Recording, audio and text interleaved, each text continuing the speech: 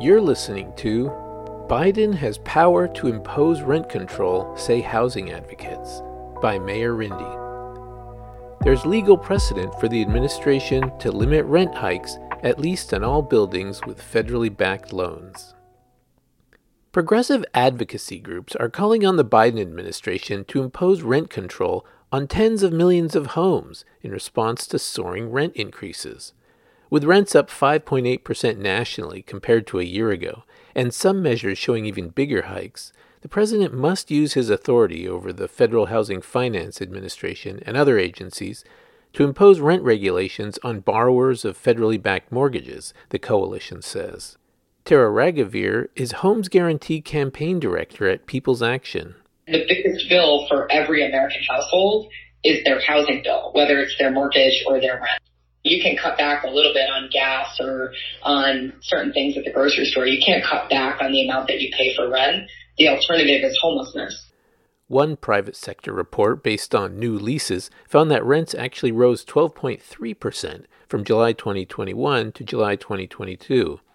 The average monthly asking rent, or the amount listed by landlords seeking tenants, passed $2,000 for the first time in May, and eviction filing rates are reaching pre-pandemic averages, according to a letter the National Low-Income Housing Coalition and National Housing Law Project sent on August 16th to the heads of the FHFA, HUD, Treasury, and other agencies. Contributing factors include real estate investors buying low-cost units and jacking up prices, as well as growing demand, limited supply, and broader inflation. That's according to the letter from NLIHC President Diane Yentl and NHLP Executive Director Seamus Roller.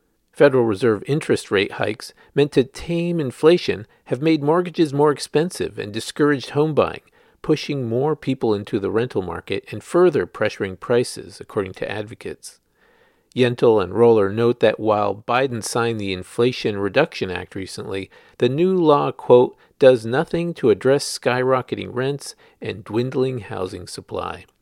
They write, without federal action, housing will be a persistent driver of inflation and rising rents will hit the lowest income Americans the hardest.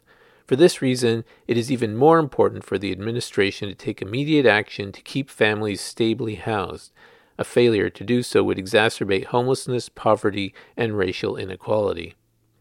The Homes Guarantee Coalition of more than 220 tenant unions, community organizations, and legal advocates argues there are precedents supporting the legality of federal rent regulation. In March 2020, the CARES Act imposed a 4-month eviction moratorium for qualifying renters in homes participating in federal assistance programs or whose mortgages had federally backed financing.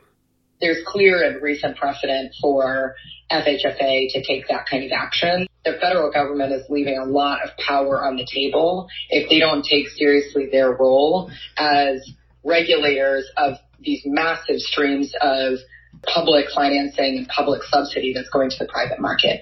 That's leverage that the federal government has over the housing market, and they're currently not using it.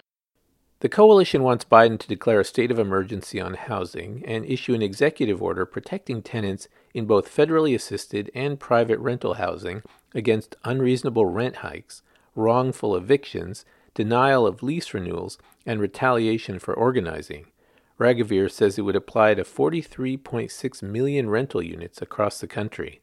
The president should also convene an interagency task force to work on longer-term efforts to regulate rents and secure tenant rights, such as legal representation in eviction proceedings, and hold a White House summit on renter protections, they say.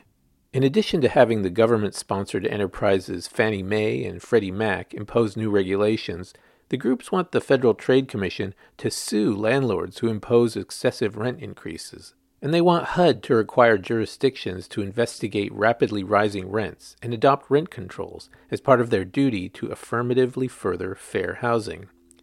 The advocates say the Securities and Exchange Commission should require publicly owned companies that own or manage rentals to disclose rent increases and should investigate companies for engaging in, quote, manipulative and deceptive practices in connection with rent-backed securities.